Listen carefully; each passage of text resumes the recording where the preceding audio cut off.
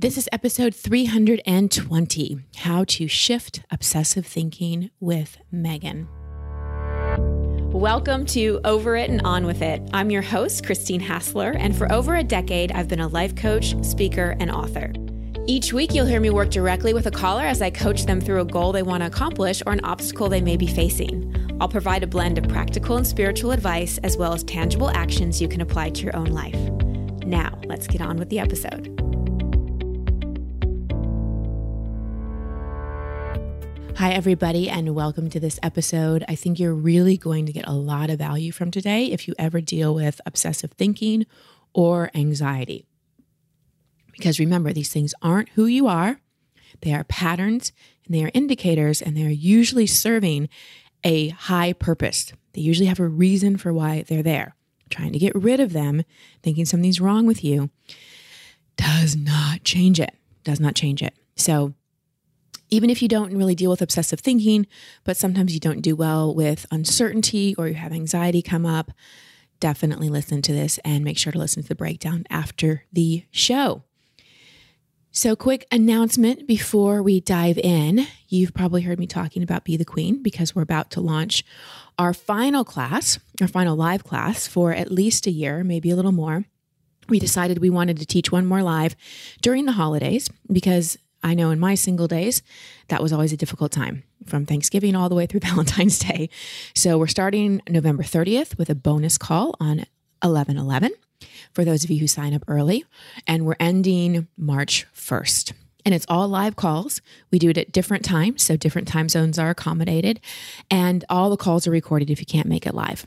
This program is for women who want to call in their man, the love of their life. And this is the only program that we teach that is targeted to a specific group of people because it's based on my experience as a single woman wanting to call in a man. And we have had such incredible results from this program. Women have just, they found their kings. And those that are not with their king yet are enjoying dating and have a better relationship with themselves. And it's a beautiful community that comes together as well, all ages from all over the world. So make sure that you go to christinehassler.com/bethequeen to apply. Again, this is the last time Steph and I are teaching it live for at least a year, probably more. So if you've ever wanted to take this program with us live and get live coaching from us, now is the time. So as you are listening to this episode with Megan, consider, are there things in your life that you obsess about? You just can't stop thinking of them. Do you obsess about your body or what people are thinking about you? Or if you're dating, about the people that you're dating and you just can't seem to get things out of your mind? Did you grow up with an anxious parent? Do you often doubt your self-worth? And finally, the things that you really judge about yourself, the patterns you don't like, do you fear that you'll never be able to change them? So keep those questions in mind as you listen to my coaching call with Megan. Megan, welcome to the show. What's your question? Hi. So I'm feeling like lately, and I've also noticed this throughout my life, I'm constantly kind of finding something to obsess over and fixate on. So lately that's showing up as like body image issues and having a big fear of like gaining weight. But I think it's also shown up as kind of like obsessing over men and like romantic interests. So I think it just bothers me because it's keeping me from feeling that inner peace I want to feel. So I kind of just want to figure out what to do about it. Okay. I hear you. I can relate to that on so many levels. And body image was definitely something I used to obsess about for years and years and years. I don't anymore, thank God. But it definitely was something that haunted me for a long time. Before I ask you questions, I'm sure you've thought about this. What do you think could be underneath this? I feel like I've done a lot of personal development and just kind of, I'm into spirituality and things. So just looking at it, I kind of see like a low self-worth being behind it. But then I'm also confused by that because I feel like I have worked to get a better sense of self-worth. So yeah, I think I'm just at a crossroads there. So it doesn't completely resonate, the low self-worth thing. Yeah, I mean, it does and it doesn't at the same time. How does it? I think just I've spent a lot of time being insecure in the past. But like I said, I have tried to work on it. So I feel like it's getting better, but maybe not where it should be yet. Okay. Okay. And when you were growing up, tell me some things that felt out of control or really uncertain in your life. I've always had anxiety. So when I was about 9 or 10, I started going to therapy for it because it got pretty bad. I was moving schools and I was starting to like get sick a lot and like throwing up and missing school. And so I remember being like really scared when I had to go into therapy because I thought there was like something wrong with me. But other than that, I feel like my childhood was pretty stable. I didn't have anything too stressful go on besides that. So you just were born with anxiety? Yeah, from what I can tell. Do you think that's really true? Maybe not. Was anyone in your family anxious? Yes, my mom. Tell me about that. I think she's developed more of an awareness of the anxiety in recent years. I don't think she I'm not so interested in what she's like now. I want to know what she was like when you were a little one. I think mostly kind of hard to predict in a way, because sometimes she was very calm and caring. And then there was other times where I felt like my anxiety was probably causing her anxiety to flare up and it would kind of bounce off each other. And I wasn't sure what was going on. So that would stress me out. So can you see you learned anxiety? And we're not here to blame your mom. We're just here to really understand you, right? It's not about blaming because she learned it somewhere too. No one's born with anxiety unless there's some kind of neurological or physical or biological issue, which it doesn't sound like you have. So you learned it. Yeah. Right. And you also were probably very empathic, like all kids are. And who knows how much anxiety you picked up on in the womb, right? So it was kind of imprinted. I always feel so bad for the parents, especially the moms listening, because they're just like, oh my gosh, like, how many ways have I screwed up my kid? So for all the moms listening, your kids are on their own journey as well. You're doing the best you can. Like, don't beat yourself up. Don't expect yourself to be perfect. Just needed to say that for all the moms, because I heard them start to go, oh my gosh, I've messed up my kid. So again, this is not about blaming your mom, but this is about you and I having a conversation about where this anxiety comes from. Because when you see that it's learned, like it's a learned behavior, then you start to be like, okay, well, this isn't who I am. Because if we over-identify with quote unquote being anxious, then it's hard to untangle ourselves from that. Does that make sense? Yeah. Yeah. So you were feeling your mom's anxiety, which made you anxious. And then you were anxious about her being anxious about you being anxious. So it was like this constant loop, and things never felt really grounded and consistent. And one of the best things the mind does to deal with anxiety in the body is to obsess, because it's a distraction. It's a way because anxiety is this energy that is fast, and it's like this buzzing energy, this frenetic energy in our system, in our mind and in our nervous system. And it can be really overwhelming. And so we have to develop ways to do something with it, to turn it into something. And so when we obsess over things and think about things over and over and over again, it's the way the mind is trying to deal with all that frenetic energy. Does that make sense? Yeah. Yeah, that makes a lot of sense. So I want you to see if you can be compassionate and make friends with the obsession, because it really is just the way you've developed to deal with all this nervous energy kind of feeling. It's the way that your mind has dealt with it, because it feels better on the body to obsess about something than it does to just sit and feel the physiological feeling of anxiety, because the physiological feeling of anxiety is pretty shitty. Yeah.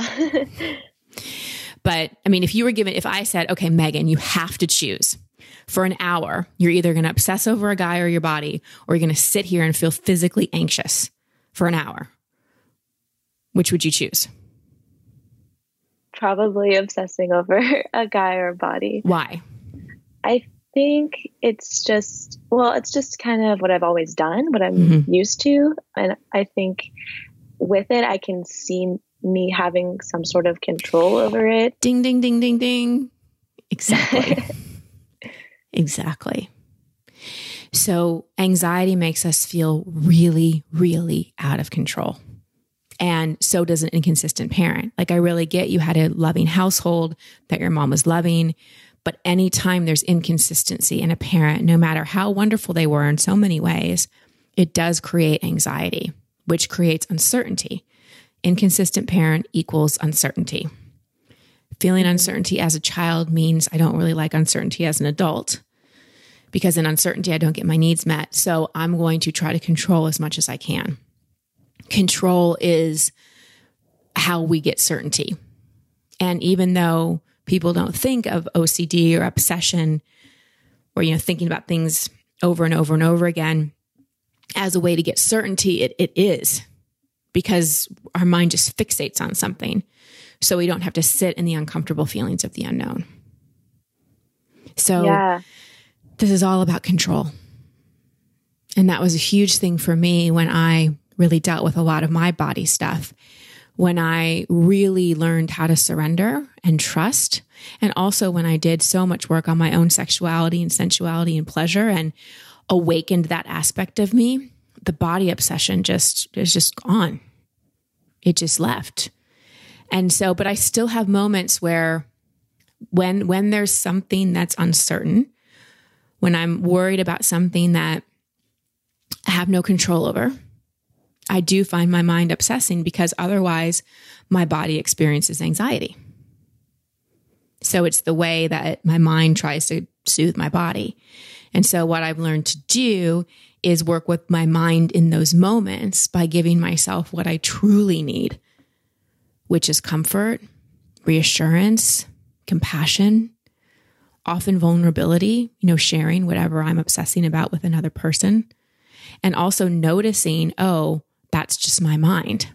Like, there's a part of you that has the obsessive thoughts, but then there's a part of you that can notice it as well. And one really good thing to do in those situations is to start making a list of everything you do have control over in your life. Like, you have control over taking a breath. You have control over what food you put in your body, so on and so forth, and all the things you are certain of. Is this all making sense so far? Yes, definitely. What's coming up for you? I think just like it's hard to picture myself changing the way I've acted. And I know it's possible with work and everything, but I think I've just like tried so hard to stop the obsessions that I get frustrated, and I'm like, I'm just always going to be this way. So I think I just want to try and really like reprogram those thought patterns and know that like if an obsession is coming up, I don't have to give it so much power. So what if you're always this way? I will feel kind of stressed and overwhelmed a lot. Well, it depends on how you relate to it. Remember, how we relate to any issue is the issue. If we can look at our patterns as alarm systems and really have compassion for ourselves, because again, this is a big piece that's missing for you and how you're relating to this. You want to change it so bad, it's engulfed with judgment. You don't like this part of you. You think it means something's wrong with you. And you think it's robbing you of your peace. And I understand it feels like that. I'm not negating any of that. However, judging it and making it wrong and making you wrong for having it definitely won't help. It will just reinforce it. Yeah. It's kind of like Einstein says that we can't solve a problem at the level it was created. So this was created from fear, and you're trying to move it from fear. What if I'm always like this? What if I can never get rid of this? You're just going to loop. So a big part of change is accepting this may be part of how I'm wired based on what I learned at a super young age. And I'm really open to it changing. And if it doesn't, I still love and accept myself. And then when you notice it, you're like, oh, okay, I'm obsessing. Ding, ding, ding. That's my alarm that I'm feeling out of control. And I need some soothing. And I need some reassurance. How can I be consistent with myself? Because You don't want your inner parenting to model mom's parenting of like, sometimes you could go to her and she'd be a steady, loving, calm force. And sometimes you could feel her anxiety. And the little girl in you is going to feel that, from you. So if you notice the obsessive thoughts and then you get judgmental and then you get anxious, it's like in that moment, you're being inconsistent with yourself. And that's just going to reinforce the pattern. So I know my advice sounds counterintuitive to what you want. You're saying you want to change it and I'm saying love and accept it. But that is the first step to any transformation is acceptance, not resignation, but true acceptance. Yes. So just take a deep breath for a second, close your eyes. And I want you just to imagine that part of you, we'll just use the body example, that part of you, because not all of you, that part of you that obsesses about gaining weight. And when you look at that part of you, what do you notice about this part? It just feels a lot of just stress and feeling, I guess, unwelcome in my own body. And just kind of like upset at the fact that I'm not accepting it for what it is. But yeah. And if you ask this part, just ask from your heart, what's its highest purpose? Like, what is it really trying to do to help you? What is it protecting you from? I think it's protecting me fully. I guess in a way, I feel like it keeps me from getting too vulnerable or too confident in a way with others. So it's trying to protect me from getting hurt in that way. So can you see it's actually really trying to do good? Yes. It's trying to protect you from getting hurt. Yeah. So see why it's hard to get it to go away? It actually has a pretty important job. Yeah, definitely. And so with these parts, we have to work to re-educate them and give them new job descriptions, not hate them and fire them. We want them to go away. So if this part is really working to protect you, let me ask you this. On a scale of 1 to 5, 5 being I rock it, 1 being I'm really not good at it, how are you at authentically and urgently, like when you need to, you don't delay, speaking your needs and speaking up for yourself? Probably a 2. Okay. And could you see how that could get you hurt? Yes, for sure. Yeah. So maybe this part that likes to obsess about your body and is really good about the guy or whatever could obsess instead about how authentically and urgently you're speaking your needs and setting your boundaries. Because this very thorough, quote unquote, obsessive part, we're going to start calling it a committed part.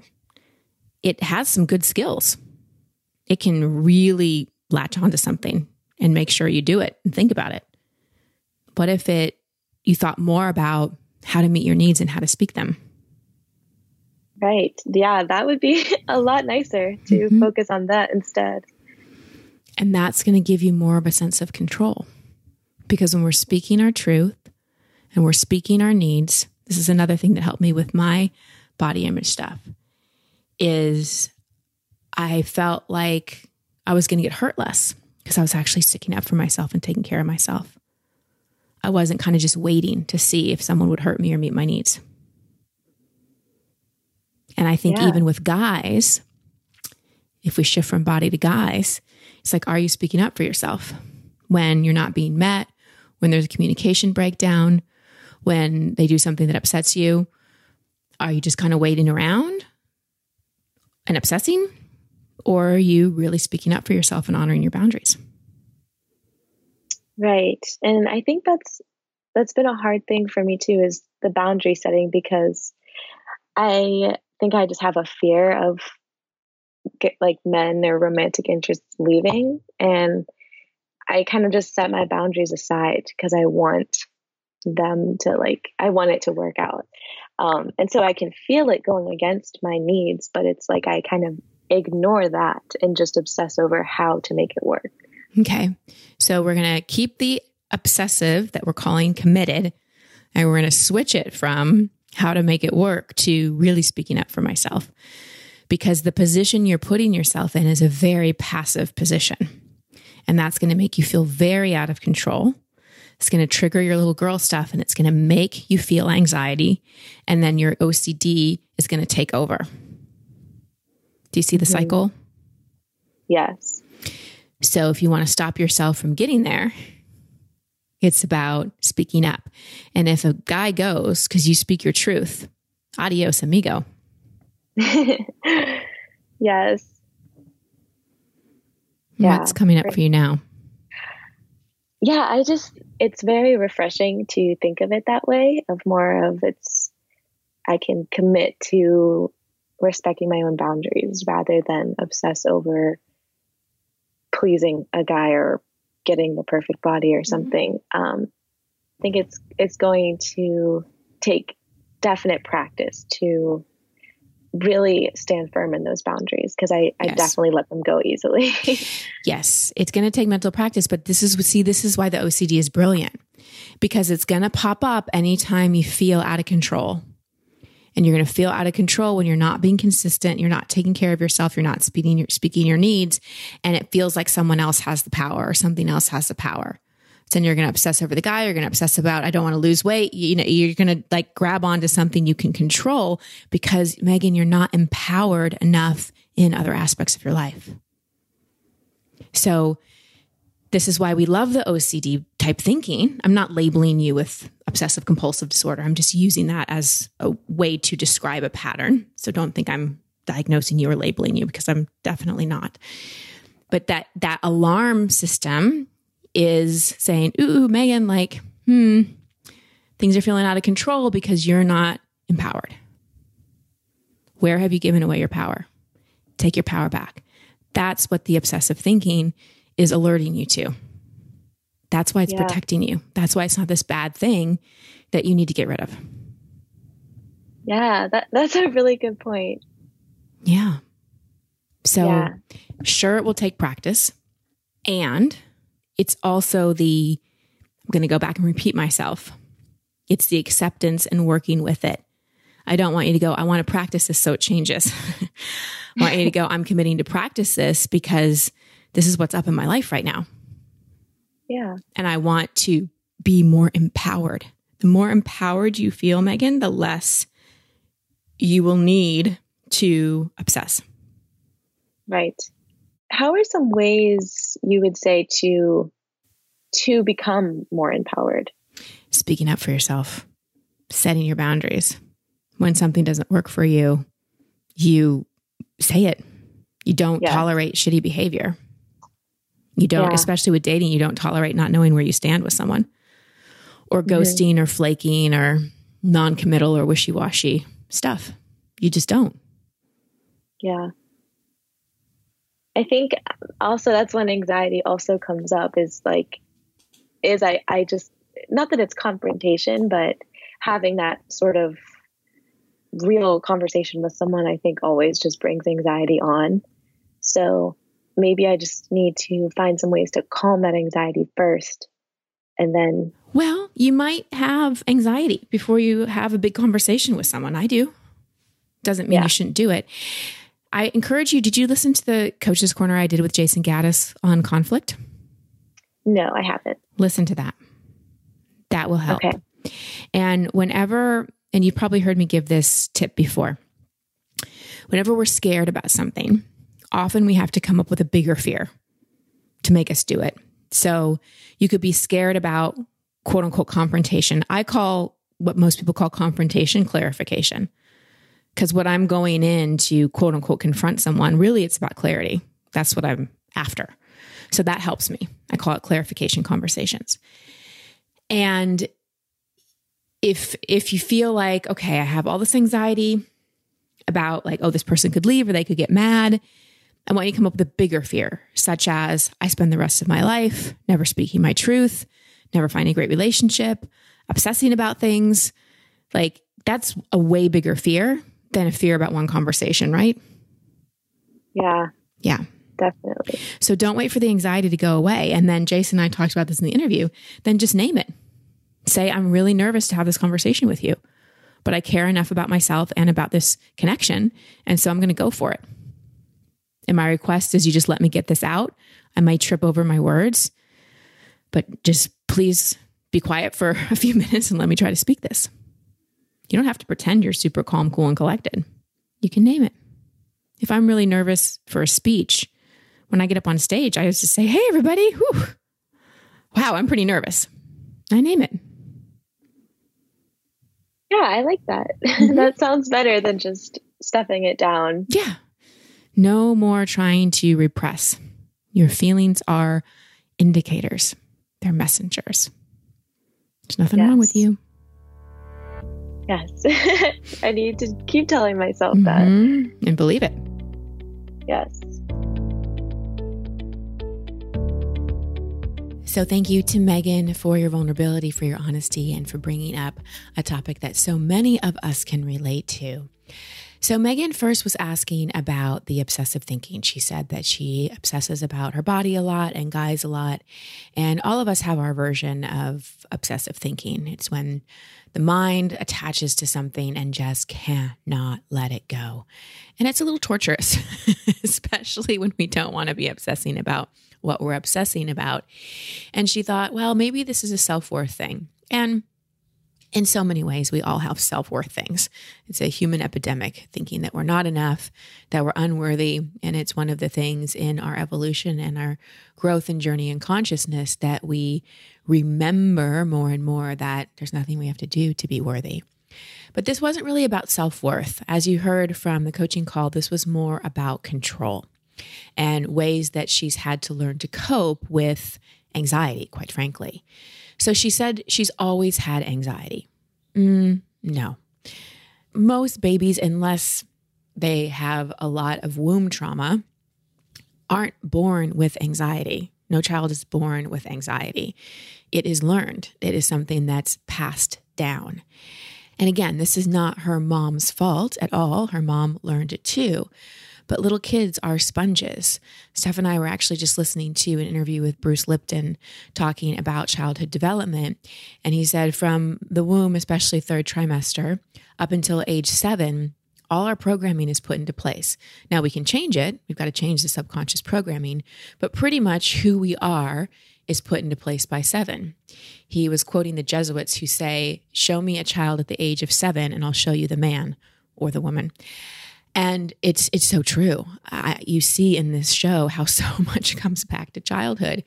So she was pretty much programmed by the age of 7, and she learned anxiety. She learned anxiety from mom. Mom was anxious. Mom was inconsistent. Sometimes she could go to mom and mom would be a calming force. Sometimes she'd go to mom and mom would be anxious. And so that's really confusing for a child. And again, not blaming mom, just looking at understanding the pattern. Blaming a parent doesn't get us anywhere. Maybe it gets us out of, oh, this is who I am and I can't change it, because we can go, oh, I learned this, but we have to then take responsibility. So it's up to Megan to change this pattern. So as you heard me explain to her, one of the best things the mind does to deal with anxiety is to obsess. It keeps the mind super busy so we don't feel the physiological discomfort in the body. Anxiety is a crappy feeling. It's a yucky feeling. We feel revved up. We feel jittery. We feel like we can't take a deep breath.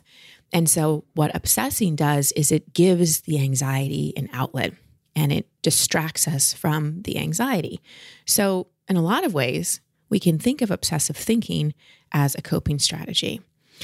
And anxiety usually happens because things feel uncertain. We feel like we don't have control. And if we look back to Megan's childhood, she had an inconsistent parent. Again, her mom was probably very loving in so many ways, but the inconsistency of the anxiety or not the anxiety led to a lot of uncertainty. And again, when there's uncertainty, we want control. And obsessing about, for instance, our body is a way that we try to gain control. So some tools that I gave Megan that I want to offer you are when you worry about something that's uncertain. I said to her, you can make a list of all the things you know that are certain, or you can just think about it. You can just start naming the things you do have control over, the things that are certain. But the biggest thing, the biggest aspect is to look at what the highest purpose of the obsessive part is. Any of the things that we really want to change, we cannot judge and we cannot shame. We have to look at, okay, how are these things serving me? Because I promise you, the things that are hardest for you to change about yourself are the very things that are protecting you. They have big, big jobs. So the more you hate them and the more you try to make them go away, the harder they'll cling on, because they'll be like, wait, you need me. I play a very big role. So the role that this obsessive part plays for Megan is that it's protecting her from being too vulnerable and protecting her from being hurt. She learned that being vulnerable gets her hurt. And who knows where this came from? There could have been an instance when she was vulnerable with mom and mom wasn't able to be there, or she was vulnerable with friends and she got teased. We don't really have to know the origin. We just have to know, okay, this part thinks that it protects me from being hurt. If I obsess and I obsess and I obsess and I try to control, then I won't get hurt.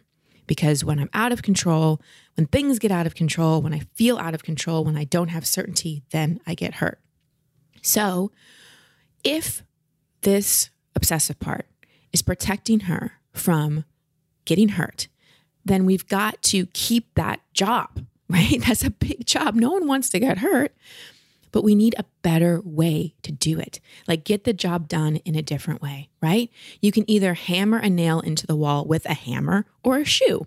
Which one's going to work better, right? You can try the shoe for years, but the hammer's going to work better. Different tool, getting the same job done. So the tool she really needs to get the job done at protecting herself is to be empowered. She's not speaking her needs. She's scared to speak her needs. And again, this probably comes from childhood. Since a parent probably wasn't great at meeting their own needs, had a lot of anxiety, she probably often felt like her needs weren't met. So she doesn't have a lot of practice in speaking her needs and getting her needs met. There isn't a lot of empowerment.